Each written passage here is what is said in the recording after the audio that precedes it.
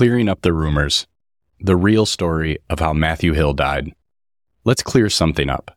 1 year ago today, my oldest friend, Matt Hill, died. It was incredibly painful for many of us, and something that compounded the pain was that at the time, the medical examiners in Los Angeles were taking 5 to 6 months to complete autopsies. This meant that for several months after Matt's tragic death, none of us, loved ones, knew the true cause of his death. For 5 months, we were left with unanswered questions about why he died at the age of 41. A particularly hard part was the fact that online, supposedly news outlets were profiting off of the traffic that they received from the public's curiosity surrounding Matt's death. These sites, along with some individuals on social media, circulated speculation and rumors about his cause of death.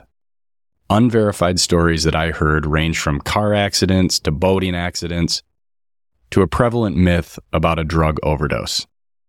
It was difficult to watch all of these rumors and not be able to respond because the honest truth was, none of us knew the real reason why he died at the time. We were forced to listen to people repeat damaging rumors and innuendo as if they were the truth. They were in fact not the truth. Let me clear it up right now. Matt Hill died from an 80% blockage in his left anterior descending coronary artery. This is known as a widowmaker heart attack. This is cause A on his official autopsy that we waited over 5 months to receive. There was no cause B, C, or D. In addition to that, he had no illegal drugs in his system. This is from the official toxicology report. On the anniversary of his death, I simply ask that we lay to rest these incorrect rumors about his death. The passing of Matt, only 5 months after the devastating loss of Joe Sinclair, and then a mere 10 days later, the tragic death of Tyler, plunged me into my first encounter with depression. It was very tough. But I'm fortunate because the experience also led me to reclaiming my health and becoming a better father and husband.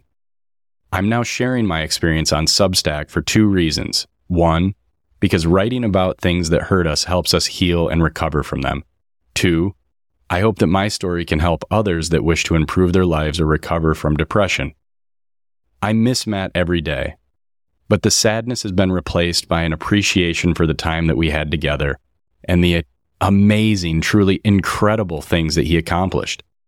He was a larger-than-life personality. Matt's death was the force that helped me push me to start the year the opposite. When I swam across the lake for the first time, I remember climbing onto Matt Gillett's back porch, waiting for him to be able to drive me back to my house. As I sat there, I felt the grief from Matt's death wash over me, and I knew that I was going to begin to cry. I didn't want Gillett's children to see me cry, but I was feeling a bit trapped because I didn't have my shoes since I had just completed a swim. I thought back to my time growing up with Matt in Huntley Square neighborhood. In the summer, Matt Hill rarely wore shoes. His feet were like stones. Even when we would play hockey on the concrete, Matt would be shoeless, his feet getting frequently hit by hockey sticks, but it didn't seem to bother him. So I decided that I would run 2 miles home to my house barefoot while softly crying for the loss of my brother.